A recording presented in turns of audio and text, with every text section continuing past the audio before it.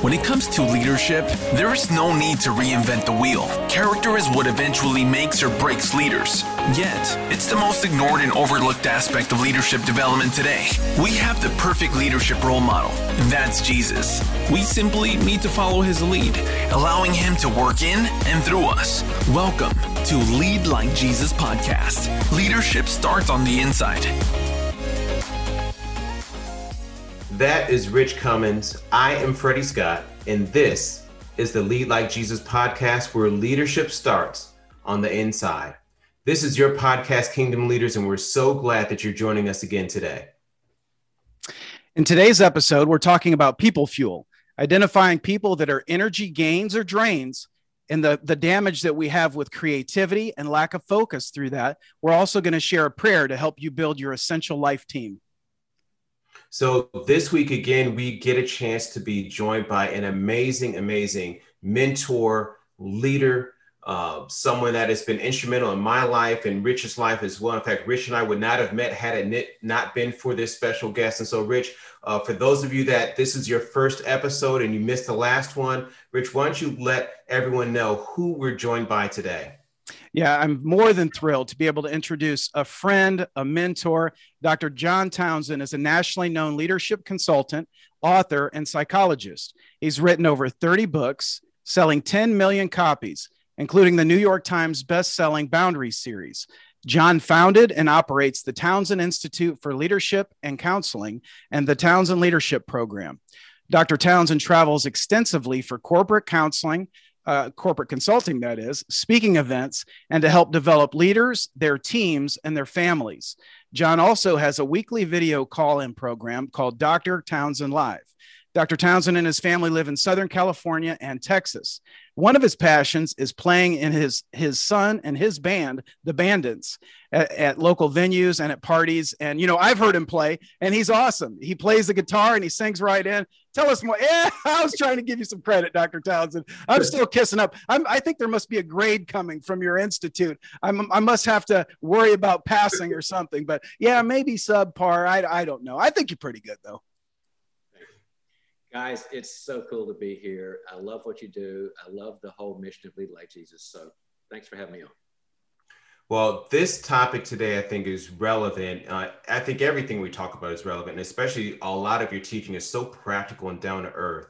But today's topic in particular, and when you talk about people fuel and the issues when it comes to leadership and the relationships that we have around, this really hit a very personal space for me. A lot of work that I do, and obviously some stuff that I've done as a professional athlete, there's so many toxic relationships that we're surrounded by. And many times we have, and I'll speak for myself, that I felt guilty if I tried to sever or make adjustments because I felt this sense of responsibility or obligation. And so a lot of people around me just became so draining. When the phone would ring and I'd see that name across my cell phone, it's just like, oh my goodness, do I want to take that time? So Dr. Townsend, could you sort of open up and just sort of talk about the pains associated with having the wrong types of people around you? Absolutely, Freddie. You know, when you guys mentioned, you know, how much a leader needs things like energy. It takes enormous energy to lead, whether it's an NGO, 501c3, or a for-profit, or a corporate work, or an entrepreneurial hustle. It takes enormous energy. It takes enormous focus. You've got to focus, you know, you got to be in a zone to do it. And it also takes creativity because that's the nature of competition. And the drains you mentioned of the people we sometimes inadvertently surround ourselves with, Freddie, it can just knock us out because you're trying to put all of your everything into making the mission and the vision of the company work. But you've got people who are moving the other way with you. Now some of them are like in my book, People Fuel, I talk about some people who are more care. You know, it's like, you know, I've got lots of ministries I support, and I've got people that I mentor, and there's nothing wrong with them. It's just sometimes I take on too many, but that can be a drain. But then you've got chronics. And chronics are those folks that most leaders really throw themselves to a black hole with. It's people who really aren't coming to you to get better, to learn techniques, to learn marketing, to learn vision, to learn culture, to learn teams. They're coming to you because they just need somebody that's kind, they can just kind of gripe about to and kind of vent to. And what you notice about the chronics is that, like, whenever I mentor somebody or coach somebody, I always give a homework assignment. You should never just listen, maybe 98% of the time. You should never just listen and then say, well, I hope this is helpful. I kind of make people accountable. If it's my time I'm spending, I've got to give them something to do. So here's the homework assignment. Have this conversation, read this book, go to this. And a chronic will come back and you'll say, so how did it go? Because whenever I do a coaching session with somebody in my organization or out, first thing I start with is how the homework go. And they go, well, I was really busy. Okay. Okay. But I give them a second turn. And the second turn, if they were really busy and they didn't do it, then it becomes a different conversation, because then I realize they just want me because they like me, because I have maybe certain, strengths or information, but they kind of want me to be a comfort zone so I can increase their endorphins. I'm like their Prozac. And Prozac, I'm a psychologist, right? It lasts about 5 hours in the system. So they leave a meeting where you're trying to help them and pump them up and give them ideas. And they feel so good because they were around Freddie or they were around Rich. And then after about 5 hours, they kind of forget it all because they make the same mistakes over again. That's a chronic. And they stay dependent and not very functional forever until the lights come on. And we leaders are very, very vulnerable to the chronics. They're not bad people. Mm-hmm. They're just what the Bible would call foolish. But they don't learn from lessons. And because we're positive people and we help people, this sort of thing, we've got to watch out for how we deal with that segment of the people coming to us. Remind me about that with a chronic, I believe, or a fool in the case of the Bible definition of that. Isn't that where a person is trying to bend the truth to themselves?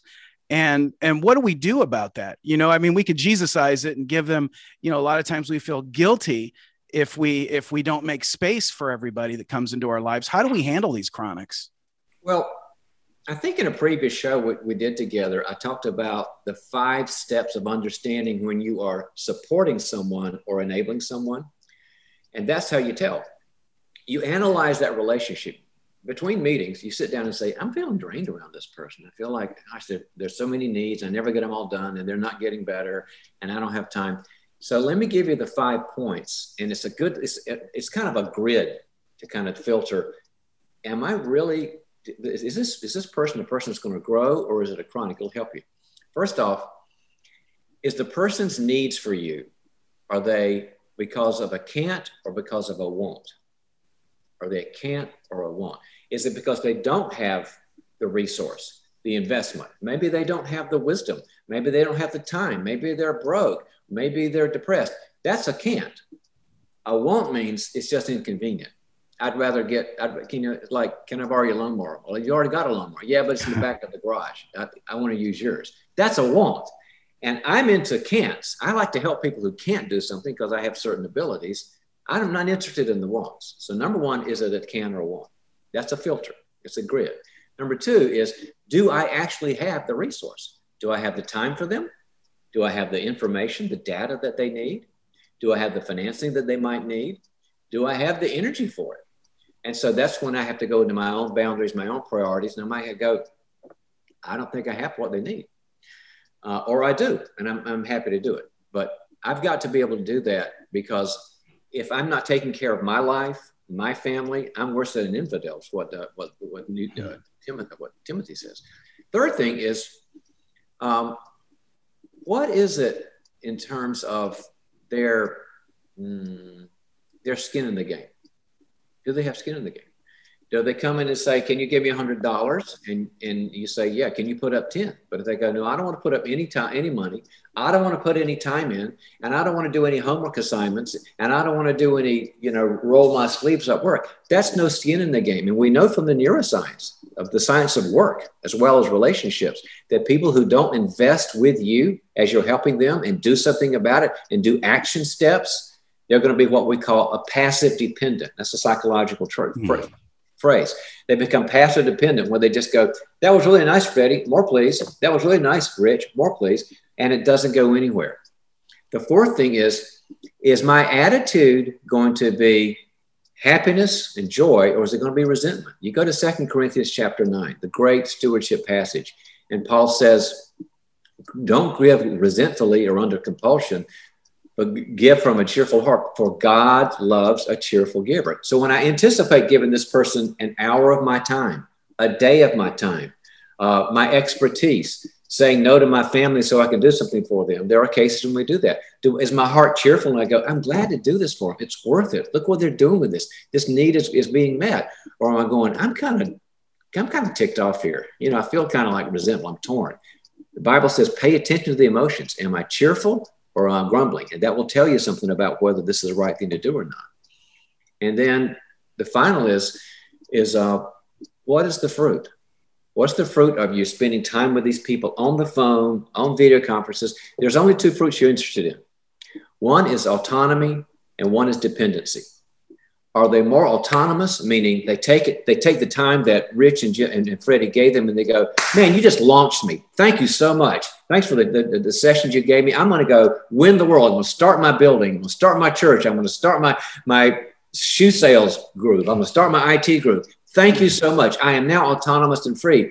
Or are they more dependent, like I need more of this from you and I don't want to do a lot about it? That tells you. You go through those 5 steps in these relationships, and then you can know I'm going to spend just as much time as I did because you're a priority. You pass the 5 tests. You're not telling them this. This is internal.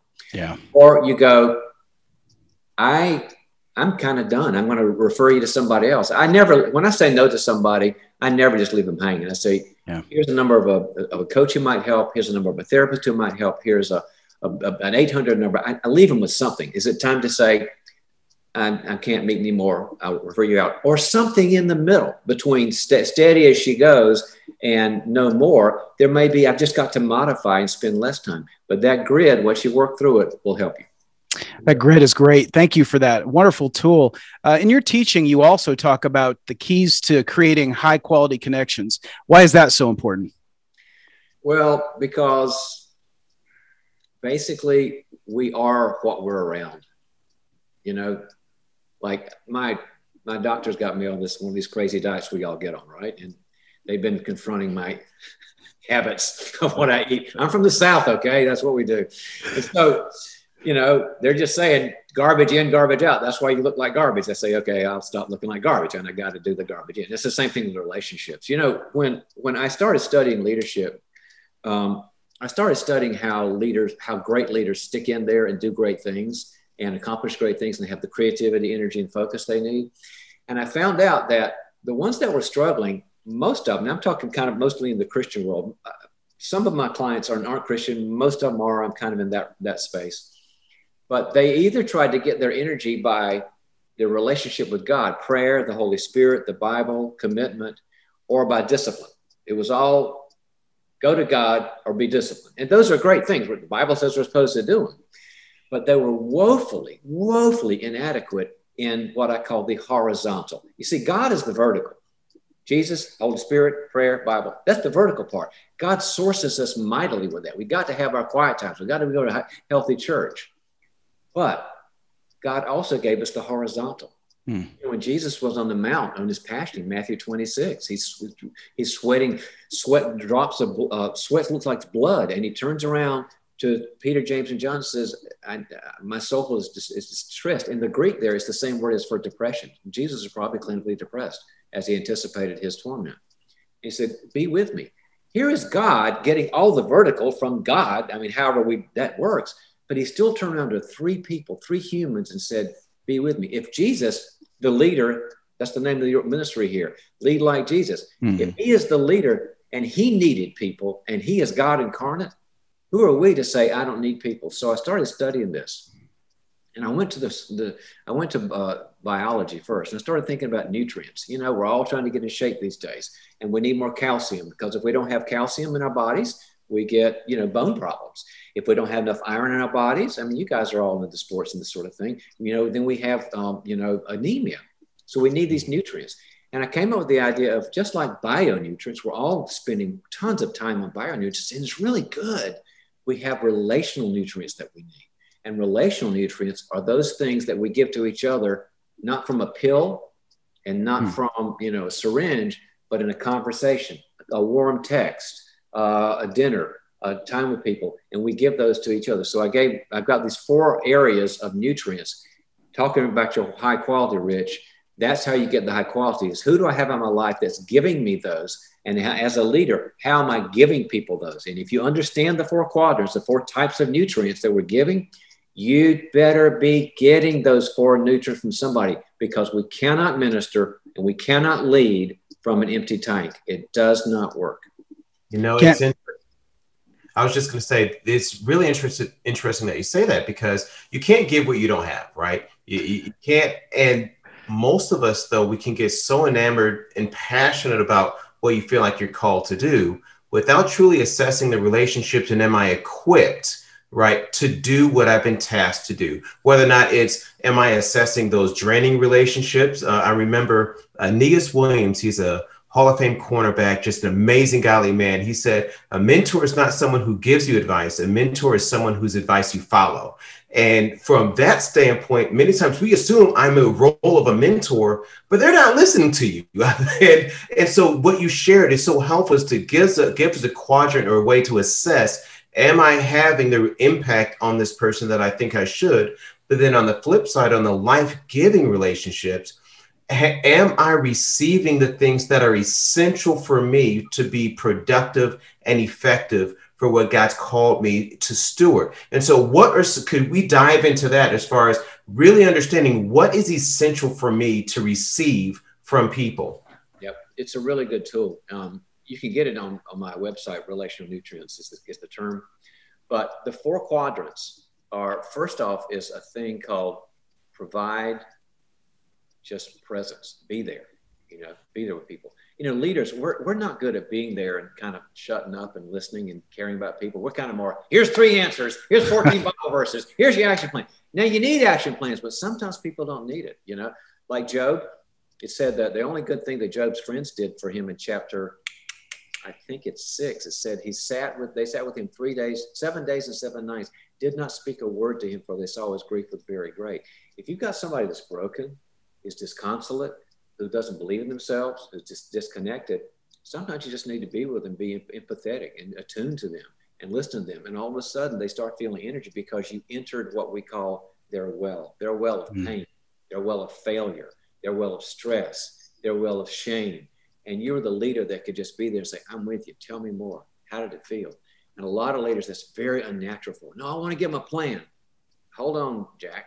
Give them a plan later. Because nobody listens to, I love your mentor thing, Fady. Nobody listens to a mentor unless they feel that mentor is in the well with them. So you've got to be present with them. The second one is deliver the good. These are the encouragement nutrients, like hope and, I believe in you, and respect. And sometimes people just need that little, it's basically, it releases endorphins in people. It makes them feel good to say, I know you're down right now. I know you feel like things are overwhelming, but I've seen you. I know your character. I believe in you. It's so powerful to give a person that. The third one is deliver reality. Leaders are called on to be Gandalf sometimes. I'm kind of a Lord of the Rings freak. And Gandalf, he always had these wisdom things that how did he think of that? Because he's Gandalf. And sometimes we need to tell people the why, here's why you're doing this. Let me give you some insight. Let me give you a strategy. Let me give you some ideas. And they desperately need our ideas. And the fourth one is call to action. Sometimes we got to help people get off their butts and do something. What's your plan? What's your step? Is there a conference you need to go to? Is there a training you need to go to, or whatever? And leaders tend to be better at quadrant 3 and 4. Here's the idea, here's the plan. But you cannot neglect quadrants 1 and 2, because people will go, she or he's giving me all these ideas and kind of kicking my butt, but they don't know me. They don't know how bad it is at home. They don't know how bad I feel about myself. And so they just kind of blow you off. But if you can get in the well and just say, tell me more about that. You sound overwhelmed. All of a sudden, they will feel enormous loyalty to you, because you actually slowed down enough to listen and be with before you gave them the plan. John chapter 1, it talks about who Jesus was. It says he came full of grace and truth. And if you look in the Greek there, the order is very important. It doesn't say truth and grace for a reason. It says grace and truth, because they can't hear your truth until they experience your grace. Quadrants 3 and 4 are the truth parts. Quadrants 1 and 2 are the grace part. Grace them and listen to them before you give them the plan and it will change your culture. I've heard you say it before too. You have to give them the antiseptic before you surgically operate on them. So that grace before the truth. And that's so amazing. That's a great concept. Love that you take it from a scriptural reference. In our last episode, we were talking about burnout, and we were talking about responsibilities over resources, and how there's this fraction there that you have to be careful to land on one if you want to be effective as a leader. And so we know one part of a resource, a very important part, are the people that are in our lives. And, you know, after I left the Townsend Institute, I went on to study for my doctoral. After you graduated, it sounds like you dropped out. You didn't. After I graduated, and actually I still teach there, so I can't get away from you. I'm stuck. You're not. Anyways, after I graduated, I went on to pursue my doctoral studies, and I took the capstone that I developed when I was in your program, and I looked at burnout, as a matter of fact. And burnout is caused by a lot of tough relationships, unproductive relationships, all of these stressful relationships, and a couple of other factors. But I found in my research that the antidote is not fewer relationships, it's healthier relationships. It's more mutually beneficial relationships. As a matter of fact, that coupled with optimism really becomes an antidote for burnout. But I'm very curious on your whole concept of an essential life team, having those people, that Navy SEALs team that's right alongside you and speaking into your life. What does that look like? Well, you have to be intentional about it, because leaders are the flame and people are the moth, and they just want to be around leaders. Not their fault. They just attract you to the wisdom and the capabilities and capacities. But you've got to be intentional. You don't pick a team that's picking you. That's a bad idea. You pick the team. And it's 3 to 10 people, minimum of 3, maximum of 10. And they can be all around the world in a virtual universe. It's fine. Some of them can be in a group with you. Some of them can be separate. Mine, I've got a hybrid. I've got some in a group that I'm in, but I've also got some that don't even know each other, but that's fine because they have such great character qualities. They're so high, such a rich source of nutrients for me. And they've got to have several characteristics. You look at them for, number one is, do they have pretty much shared values? I mean, not everything. I don't know, pre-trib versus post-trib, those kind of things. That's not a major issue, but the shared values of God and family and truth and honesty and accomplishing things, ministry. Secondly, are they able to be people of grace? Now they can confront you, but they can never condemn you. Are they people who are graceful? But also thirdly, are they people of truth? Will they kick in the butt when you need it? I want people who will do both, give me tons of grace and never condemn me, but also tell me the truth. Fourthly, can they be vulnerable? A lot of leaders have a hard time being vulnerable, but when you look at all the Harvard Business Review studies and all the Forbes studies, vulnerability is a key aspect. It's one we teach at the Institute about how the vulnerable leader is changing the world. Can they be vulnerable and kind of open up their own struggles with you? Fifthly, can they be mutual? You don't want to get people in your life team that are kind of like your mom or your dad. Well, here's the thing I tell you to do. That's what a coach does. That's what a mentor does, but that's not a life team. They're saying, here's my struggles, here's your struggles. The next thing is, are they available? It's just a logic. I mean, some people just say, I love this person, but I can only meet twice a year. That's not really a good nutrient. I mean, there's just people you see twice a year, but I don't qualify that as a real life team. It's got to be somebody you can meet with on a regular basis. And then the last part is, are they hungry for growth? Matthew 5, Jesus said, blessed are you when you hunger and thirst for righteousness. Do they want to grow or do they want to hang out? I've got a bunch of hangout friends. I love my hangout friends. They're not on my life team because I want people in that A team, that SWAT team. Now you said SEALs team. I want people on that team who are hungry to grow, to change, to transform, to be better people. And once you kind of go through that grid, and then you go through your Microsoft, contacts page and say, I got to talk to some people, you'll find your 3 to 10. It's interesting. I personally went through a lot of difficulty navigating that space. And even in talking to different professional athletes and NFL, we talked about the sessions we've done with the Browns. I remember I did a session with them during that 0-16 year with them. And we were talking about relationships and people. And one of the things, trends that came up in the conversation is the people that helped you get here may not be equipped to help you get there. And sometimes we'll confuse the fact that, hey, maybe that cousin or uncle or high school buddy that, you know, helped you during that season may not necessarily be the one that's going to help you towards these life-term goals or where you're going. And I feel guilty if I feel like I'm making a change in who that circle of influence is. So could you talk to our kingdom leaders about that, about if you're now doing this assessment, how do I do that and feel good about myself that I'm not being disloyal to people that used to be there with me? Yeah, it's huge. And the truth is, as organizations grow, we're all about leading means organization. As organizations grow in size, they grow in complexity. As a leader grows in more success, he or she grows in complexity. You have higher level, more complex, sophisticated problems that the people who got you to this place might not be able, they don't have experience with it, they haven't training with it. And so sometimes you have to shift. I've had to shift for my entire career for that same reason.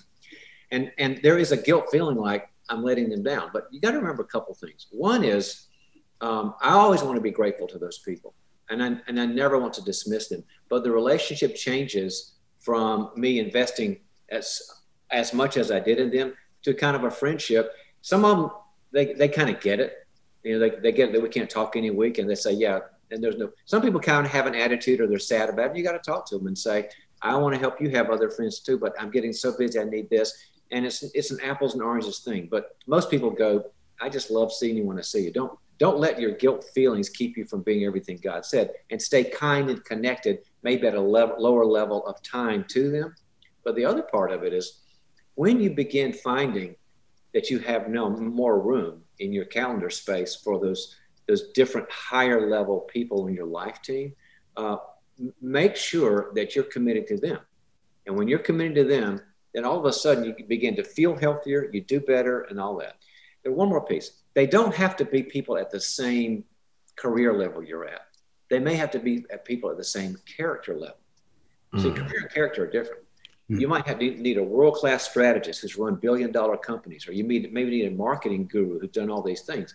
Well, you might need that in your career, but you might need somebody who's, you know, I don't know, they're working at a restaurant, you know, in your hometown, but their character is so great. I've got several friends like this. They are so loving, so wise, so good with their families, so honest, so faithful. I want to make sure I've got that mix in there as well as the competencies. You got to have the characters and the competencies, some kind of nice ratio of that, and then everything works. So, Dr. Townsend, for those listening who want to lead like Jesus, what's something that they can do today in this very moment to build their essential life team? You've given us so many tools already, but if there is one go-to thing that they should be thinking about right now, what would that be? Well, it's my little Microsoft Outlook system, I think, Rich. Yeah. Because people go, I love the idea of a life team, but I'm just surrounded by the wrong people. Is there some 800 find a friend number I can call? And I go, no, it's not how it works. Yeah. Just go to your Microsoft Outlook contacts. Everybody's got between, 400 and 4,000 people. Give yourself a couple of hours. I've done it for myself. And just go through and go, okay, those things we just talked about, grace and truth and values and vulnerability and mutuality. And you just kind of highlight maybe. You'll come away with maybe 30 or 40 people, let's say. And then you go to the top, 4 or 5. And you pick the one. And you say, this is going to be the first person I try. And this really works. You call them up and you say, hey, I haven't seen you for a while. Let's have lunch. You don't say, hey, I don't have any friends. I need a friend. That's a bad idea. Don't do that. That doesn't work. Yeah, haven't seen you for a while. And you have your lunch and you do what I call stick your toe in the water of vulnerability. You talk about life and how's your vacations, how's the kiddos and all this. And then you take one small step into vulnerability. You don't say, oh, my life here's my deepest, darkest secrets. That's not appropriate at the time. But you say, well, we've got some struggles with one of our kids. Our 12-year-old, our 14-year-old, we found they're smoking dope and we don't know what to do. Or so I've got some hiccups in my company. Those are risks. And the person will do one of 3 things, and they'll tell you if they get the second lunch. Number 1 is they'll go, when you tell them, business isn't great, they'll go, the weather around here is amazing, isn't it? Well, what they're telling you, what do you think they're telling you guys? Not interested. They're not interested. We're not going deep here. I can't go there. You're freaking me out. I want to talk about the happy stuff. Nice guy, not the life team. Second thing they'll do is go, Oh, you got surprised. But okay, first thing you do, are you having devotions? Okay. Secondly, are you working out? Because I think protein will help your mind work better. Third, here's 14 books for you to read. Fourthly, I think that the advice monster, they just run into this advice. What are they telling you? Not going to go in the well and be present with you. I can't. Going straight to truth and no grace. I just want to be your parent, your mom or your dad and give advice, and don't think so. The third one goes, what? Your business is struggling? I had no idea. And they kind of lean forward. They put their fork down and they lean forward and they go, I had no idea. I'm so sorry. Tell me. And you tell them, and they go, man, that's tough. How are you surviving this? How are you doing emotionally with this? How are you doing spiritually with this? They move into the negative of your vulnerability. They move toward your vulnerability. They don't move away, change the subject and give you advice. They move there. They qualify for the second meeting. That's a possibility. You got to have a total of 4.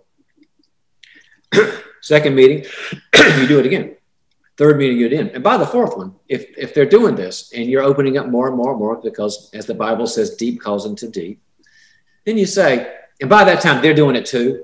Well, here's my struggle with my marriage, or here's my struggle with my kids, or whatever. And you're like, then you make the proposal. You say, look, I'm getting serious about self-improvement. And I found that one of the big things in the science in the Bible is the relationships are important.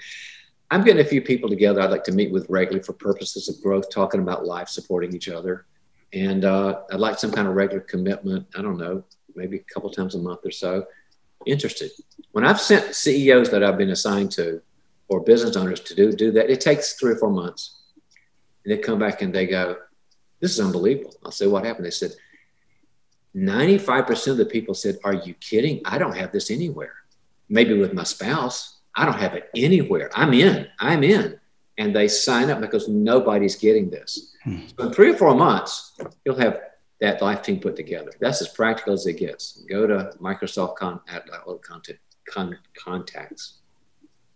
This has been life-changing. Thank you so much, Dr. Townsend. You've given me permission again just to assess, are the people around me draining energy for me? Or are they giving me life and energy? And if that is out of balance, it's only a matter of time before I'm not equipped to do what God's called me to do. So again, thank you so much for sharing that.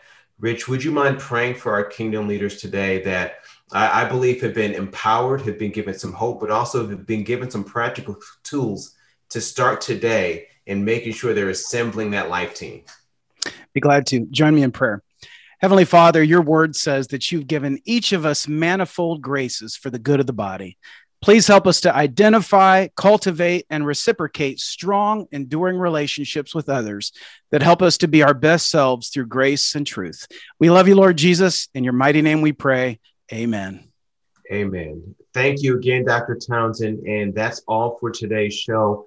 Please join us again next time. And don't forget, leadership starts on the inside. We'll see you again soon.